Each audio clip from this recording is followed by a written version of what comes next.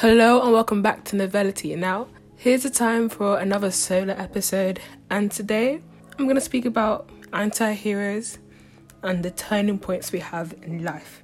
So despite the fact that there have been previous episodes where I've talked about thrillers such as Gone Girl and The Silent Patient, in actuality and reality, it's been a while since I've actually read a thriller, and I needed a read that was a bit more, fucked up to make me evaluate my morals and increase my paranoia, and I found the perfect book for that. That book is called They Never Learn by Lane Fargo. Now, in this episode, I want to speak about Scarlett and Carly from this book, and how anti-heroes are made and how many pushes people require before they break. Now, before we begin, I need to summarize the book in a minute and a half. And before I do that, I need my obligatory apology for how bad I'm going to do this. I read it quite recently, I can't lie, but because of school, it's like my thoughts are very disorganized. So the way I would tell this plot will therefore be very disorganized. I'll try and rectify it afterwards to smooth out any wrinkles in the shit that I'm going to spew. But hopefully it's good enough for you guys to understand the overall plot of the book. Okay. 3, 2, 1, go. Okay, so in this book we have a dual narrative with Carly and Scarlett. Scarlett's a teacher. She's a femme fatale to a serial killer of men who abuse, rape, stalk, or etc. of women. Carly is a student. She's vulnerable. She's they're both bisexual, by the way. I don't know. Okay, right. Carly, she came to school. Her family's quite abusive. She comes in and gets two friends, Alison and a guy named called Wes. Alison's sort of problematic, but the theme is like violence against women, sort of. So Alison gets assaulted. She becomes into now. Carly's sort of also half in love with her, but also really confused as to why she's acting the way she is, especially with guys and their entitlement to women's body. She gets angry, and then Scarlett at the same time is still murdering men, like she does like basically yearly, and she's like also kind of fucked because she also might be caught soon. And then she also has this side chick, this guy named Jasper that he fucks on the side, and it sort of gets messy, and then you realise that, oh my gosh, plot twist, or I don't know, or whatever, Carly and Scarlett at the same time, but Carly, the younger one, is actually like the origin story of why she became the murderer. In fact, Carly ends up pushing Wes, the other friend, because he's sort of nice, but then he starts to get a bit presumptuous towards the end and starts to like either on her and starts to like insult her as if she's entitled to she has to like give him whatever she wants. And oh my god, and then Scarlett gets almost caught as well with investigation, but Jasper ends up being like the murderer or whatever, and also the person who's stalking. And then finally Scarlett goes with this other woman that she's in love with, and then towards the end they're in London. Shit, that was so bad. Oh my god. Okay, I need to repair that quick. Right, so you sort of, I hope that you caught the fact that was due narrative, and that Carly was a younger person. She was in university, but she was also being, basically, all the men around her were problematic. There was not a positive male figure who supported her throughout the book. And because of that, towards the end, when things were hitting the height of her issues with Alison, what happened is that as she was being like abandoned by Alison's perpetrator, the one who assaulted her, also ended up getting away with it. And then finally Wes, the one man she was actually able to feel at least a tiny bit comfortable with, then started to try and get on with her. She snapped, and I think I know she killed him. And then that started the sort of the cascade for her to realise, oh yeah, some men needs to be dead. And so as we jump to the future, Scarlett herself is now yearly or often killing men for her own enjoyment, also to like rid the world of any problematic men. She does that, and then there's a whole investigation, and then she realizes she might get caught, and then you realize the person that she's like fucking on the side, Jasper, that's the perpetrator of a lot of some bullshit that's going on. They blame it on him. And then also there's a side plot of her getting romantically involved with another woman, and then it's basically like these two women at the end who are basically partners in crime and murdering men, and they move into London. Yep, that's it. Sorry guys, but hopefully you got that plot for the most part. Let's move on.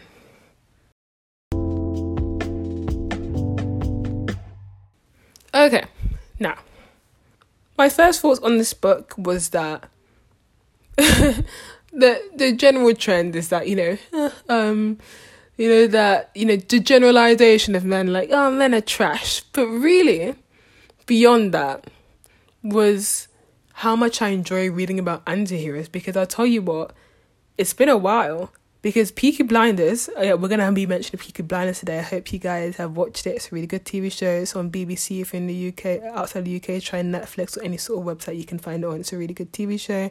It's kept its standard, and I'm not sure about the future TV show after one of the actresses died, who was a lovely actress. She played Polly. Unfortunately, she died of cancer, and, rest in peace. But honestly, despite of that, it's a wonderful TV show. You get to see her artistry, her craft, and her talent. That's a side note, by the way, but I've lost my train of thought. Basically, Anti-Hero. Anti-Hero is really good, really fun to read. More interesting to read than even normal heroes to me, or even villains who sort of piss you off. It's a nice middle area that has a person conflicted inside, and you have this sort of catharsis when reading it. And I really wanted to explore that more, like what makes an anti-hero good, anti-heroes bad, anti-heroes, are there different categories of them, but also the creation of an anti-hero. You see in sometimes TV shows, even creations of villains, but also in the middle of anti-heroes, it's that turning point, that peripeteia that causes someone to just snap and completely change their worldview and their future actions and the way they condone themselves. It turns their life into before and after. And I guess in our normal lives, you might think of one moment in your life where you're like, yeah, before this or after this. And you're like, oh, that was a point where there was a clear demarcation of my personality or my future trajectory in life. And I thought in this book, there's a good way to explore that more. So that's what we're going to do. So the first thing we have to think about, though, is what exactly makes an anti-hero. So I was exploring online sources about it. I didn't actually find much, but what I did find was quite little but quite useful. And there were 3 main characteristics that I did find about anti-heroes. One being having to be at odds with society. Second, they do have to be motivated by self-interest, perhaps. And the third thing is that the actions or morals are more or less noble. Okay, so to attribute it to the book, with Scarlet/Carly, we know that she's at odds with society in the sense that she murders people in the first place, but also because she believes that there are clearer ways or more successful ways to clear out the dirtiness of men's actions.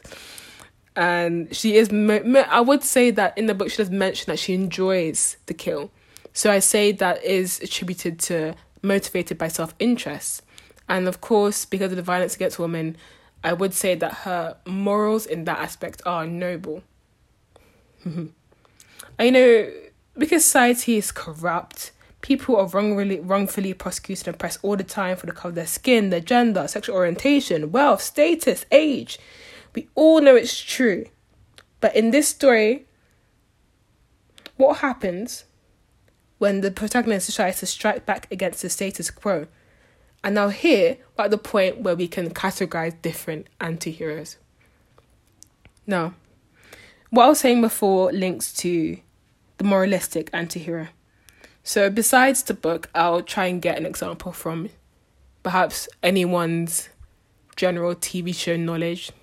Breaking Bad. Right, Walter White. He's, at the beginning, pretty normal guy. Yeah, a bit sad to look at, I'll be honest.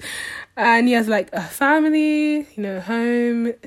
Kind of sad if he's a bit sad chemistry teacher.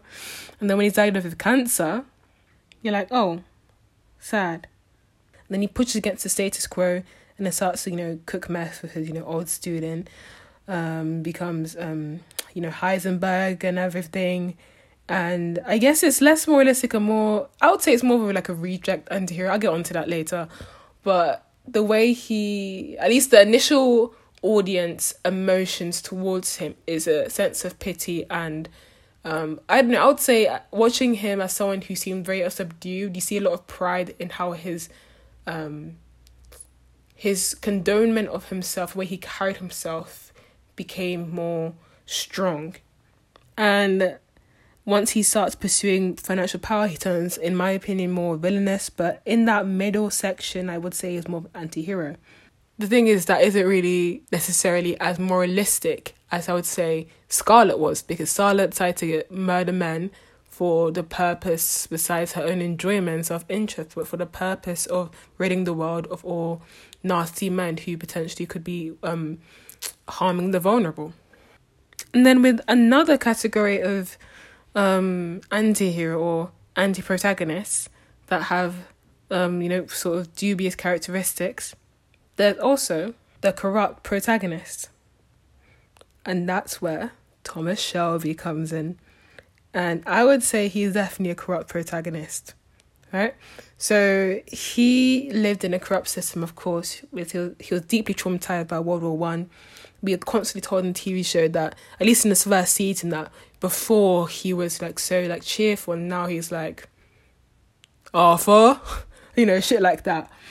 But you know what? For him, for the most part, he just wants to win. He wants more power. Yes, he does protect his family, for the most part. But I would say it's more out of, he needs to rather than he wants to. Because his family is basically his team. If he were to accidentally murder his family, I guess that would, deprive him of the power that he holds. So therefore, that wouldn't be advised. But think about, okay, spoiler alert for Peaky Blinders, because that's a bit more recent than Breaking Bad. Say, for example, thinking about the character Danny Whizbang. So this is all the way back in season 1. He's a character that was deeply traumatized by World War One, and he had a lot of fits. So I think the most dramatic scene with him was when he went into a pub and he had a flashback, and he was disrupting a lot of places there and started to attack people. And we remember when there was issues between one of the gangs, I think. I'm not sure if it's the Italians or not, but the two of the gangs were sort of beefing. And towards the end, he shoots Danny in the head and he falls into a boat. And to the audience point of view, he's dead. We then find out he isn't dead. Now, I think this is the point where you sort of veered off into two perceptions of Thomas Shelby. Either you thought that he was protecting a friend's life, or he was playing a really smart game plan. And the thing is, it's complicated. Is that faux heroism and self-interest, or is it actual care about someone he liked, he deeply appreciated before? Think about when, in around season 4, again, more spoilers, when John died, the way he condoned himself, it was very stoic, very stone-faced. Maybe it was sad because of what we know about Thomas Shelby. I'm going on a big side note about Peaky Blinders right now. I just really want this last season to come out. There's complexity, essentially, in anti-heroes. I've gone on a big tangent, but there's complexity there. There are corrupt protagonists where they're deeply influenced by self-interest, however, have those humane qualities that you have to sort of see and analyze, and you're like, oh, he does care a little bit, but then you're like, does he care or doesn't he? And because he is an outright villainous and trying to murder and pillage everyone, you tend to just look at him and in a different way sometimes. And then the moralistic anti-hero, I would say that relates a lot to vigilantes as well. Maybe Deadpool might fall into that category as well, because he is murdering a shit ton of people in a very humorous way, but to save people. But at the same time, he is murdering a lot of people who might not have been deeply involved in the trauma that was caused as a result of the true villains. And so his collateral damage might, make him into more of an anti-hero rather than a proper hero. And yeah, the point is, anti-heroes complex. Scarlet, complex. More likely a moralistic anti-hero. We looked at moralistic and corrupt protagonists. Those are the two that I found out about. There's another one called reject anti-hero, who's one that's rejected from a society.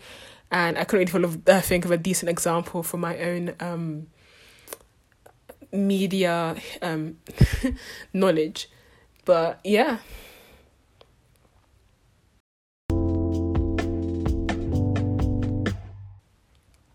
So the next thing I wanted to speak about is the making of a villain or even anti-hero. And something that I've noticed with many TV shows or movies or literature is that there's always a turning point. It's never just, a build-up of activity, but literally something happens, there's a particular consequence, and bam, they're anti-hero or they're a villain.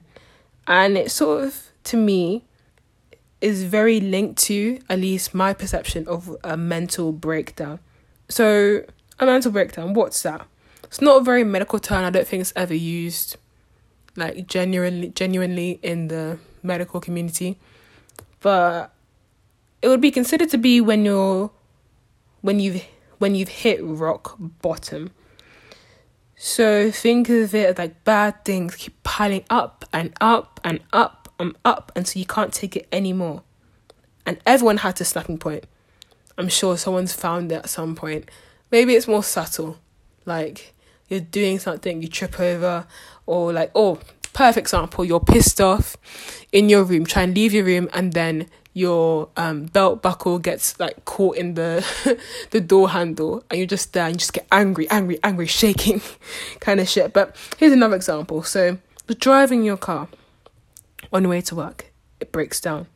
You get to work late, you get fired because you're late. Your car gets towed later that day. You walk home from where you last parked, and you find that your wife has left with your children. Oh, your parents also just died in the plane crash, and your emotions overload with things that you don't know how to handle, and then you break down. Now, in reality, you can hope that you can, come out of that. You maybe have a panic attack, and then you just deal with every problem as it comes. Now, with TV shows and movies, it's usually a tiny bit more dramatic than that. And as a result, I've noticed something about it. Besides it being more dramatic, I feel like there's always in media a point where they reach that breaking point. They have some sort of news or something happens, someone dies, and they're like, but also someone else is there as collateral damage. And once that collateral damage is done, they're forever changed mentally. So an example I could think of is from Umbrella Academy. So end of season 1, again, spoilers for stuff, and Vanya found out about her powers, and then I remember Allison one of the last episode, Allison goes like to Vanya to like calm her down, and as she's speaking to her, and Allison's trying to control her by using her mind control power, like I heard him like XYZ. Vanya lashes out with her violin bow and accidentally like slits Allison's throat. And that's when you realise she is deeply traumatised, and she escalates until she destroys the whole world and causes the apocalypse. In Carly/Scarlett's case, it was when she was hit on by Wes.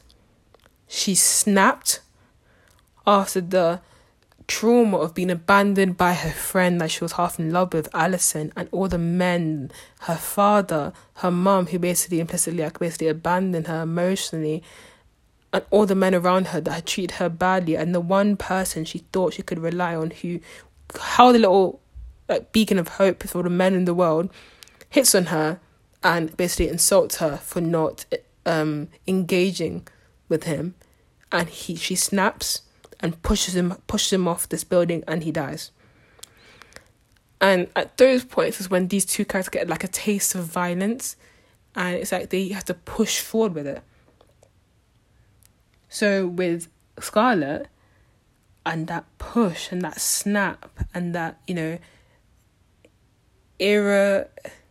irreversible change, she then decides to push against the status quo and become a woman vigilante against violence against women, against men who are violent against men who are violent against women. I hope that makes sense. And I guess it was just really interesting to read about that, about watching people snap. It was very cathartic in a sense. It makes, I don't know, like, say if we're looking at it in like a Freudian way, so like the ego, the super ego, and the id. This is just everyone's id that is able to just get a bit loose, but it's balanced with, you know, the ego and super ego a bit more, or at least it is a bit more higher up than people in their daily lives would be. It's like feeding into a bit of darkness there. But then, of course, as we move on, we need to understand why people love anti-heroes. It's to my perception, at least when I'm growing older, at least right now, and my own engagement with literature and media, I tend to enjoy anti-heroes the most out of literature. Because there's something more complex about them. Because they're more complex, I'm more confused about how I feel about it.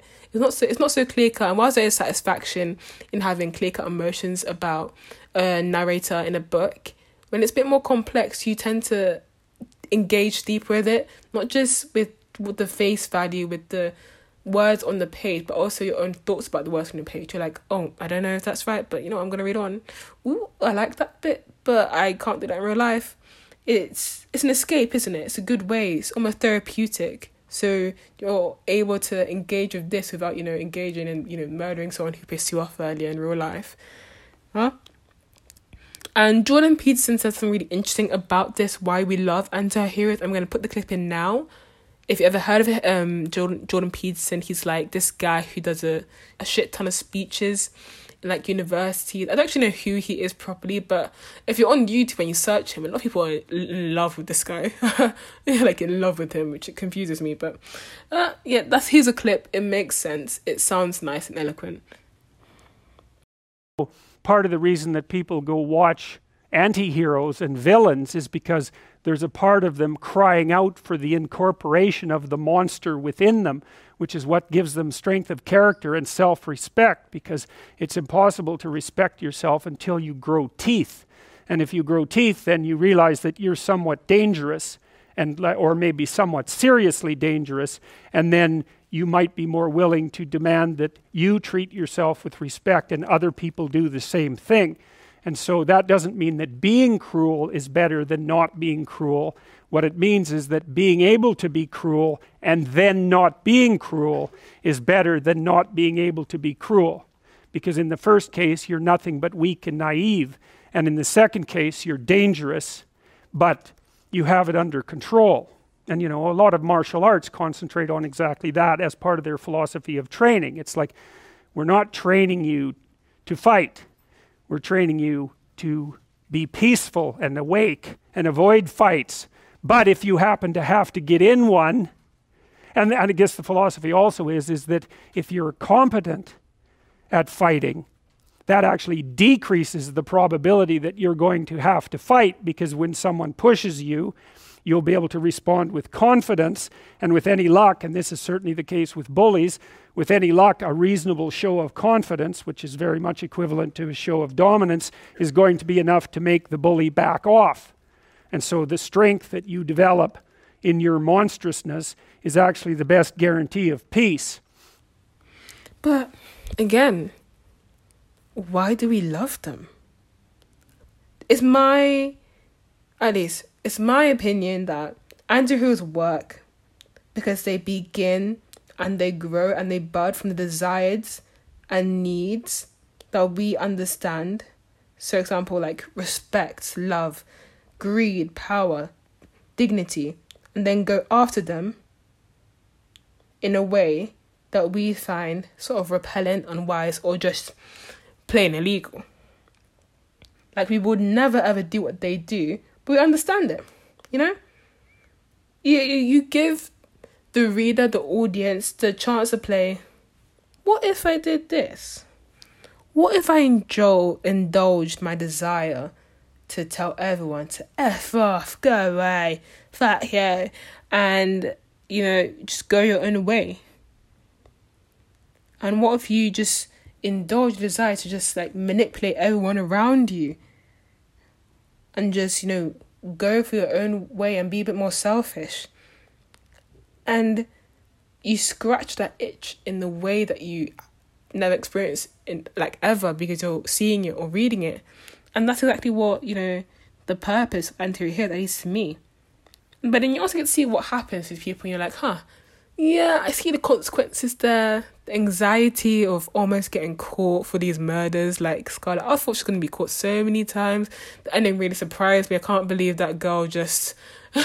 like, had it been anyone else, I'm pretty sure she would have been rejected and sent to jail for the rest of her life. But that's a side note.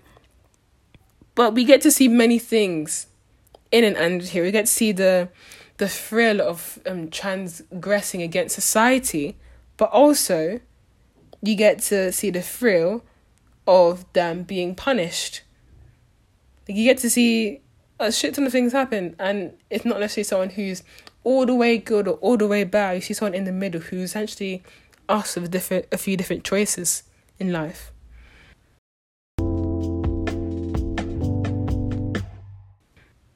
But I had another thought. Why root for them as well? Like, why do we want them?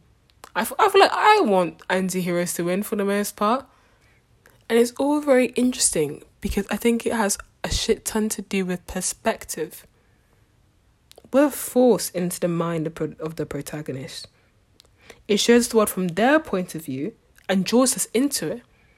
If we read the book, if we read They Never Learn from a neutral point of view, we would see a woman who's clearly sleeping with one of her employees/students, who's murdering men on the side, and who clearly is a bit rude sometimes.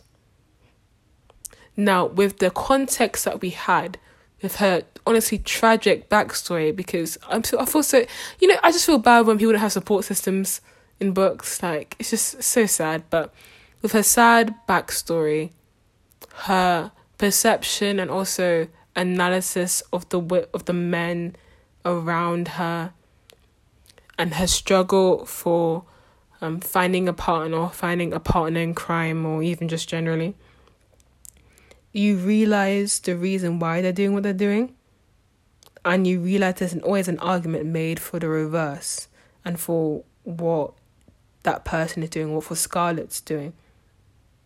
And it's part of what I think makes these stories about anti-heroes, Peaky Blinders, even Venom as well, Breaking Bad. The great thing about them is that you see the anti-hero's perspective and you try and understand and engage with why they've become that way. And with Scarlett, you see that the men around her, at least from her point of view, had to die. And for the most part, I agreed with her. All men must die in her eyes, basically. Vala Morgulis, as they say. But thank you for listening, and I hope you guys enjoyed that episode. I'll read the end of the book, as I usually do, and I hope you guys continue to, listen and enjoy it, because I'm trying my best out here with school and juggling both of it. I'm not sure this is my favourite episode, but you know what? I do like anti-heroes, and I really want to watch more shit like that or read more shit like that. And I hope that you guys at least somewhat enjoyed it, or even found something that you liked about it.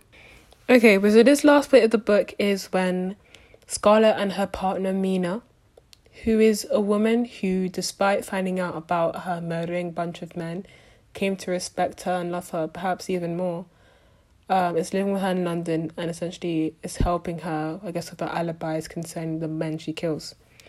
So here's the last bit. She also towards the end, they're planning on murdering this man, and yeah, she's on her way out.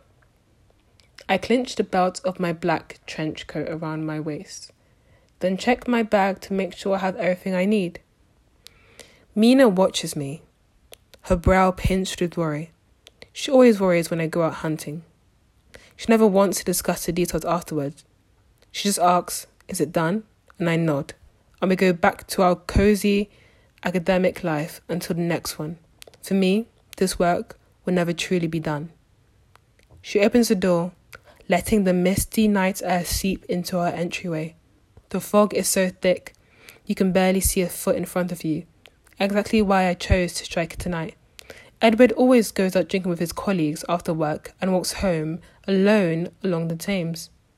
He'll never see me coming. Mina pulls me in for a kiss. fingertips ghosting over the serrated pink scar across my collarbone. My lovely parting gift from Jasper Pryor. Be careful, she whispers against my mouth. She looks so gorgeous, leaning against the door frame. Eyes glowing in the dim light, ringlets wreathed in fog. Sometimes I can't believe she's real. I can't believe Mina can look at me and see everything, the woman and the monster, and love me anyway. Since the night I pushed Wes off that roof, I thought I had no choice but to live my life in jagged pieces. But for the time being at least, I can have it all. Don't wait up, I tell her. Mina smiles. You know you can't stop me. Enjoy your life. Breathe well, sleep well, and read and watch some anti-heroes. Confuse yourself for a little bit. It might be fun.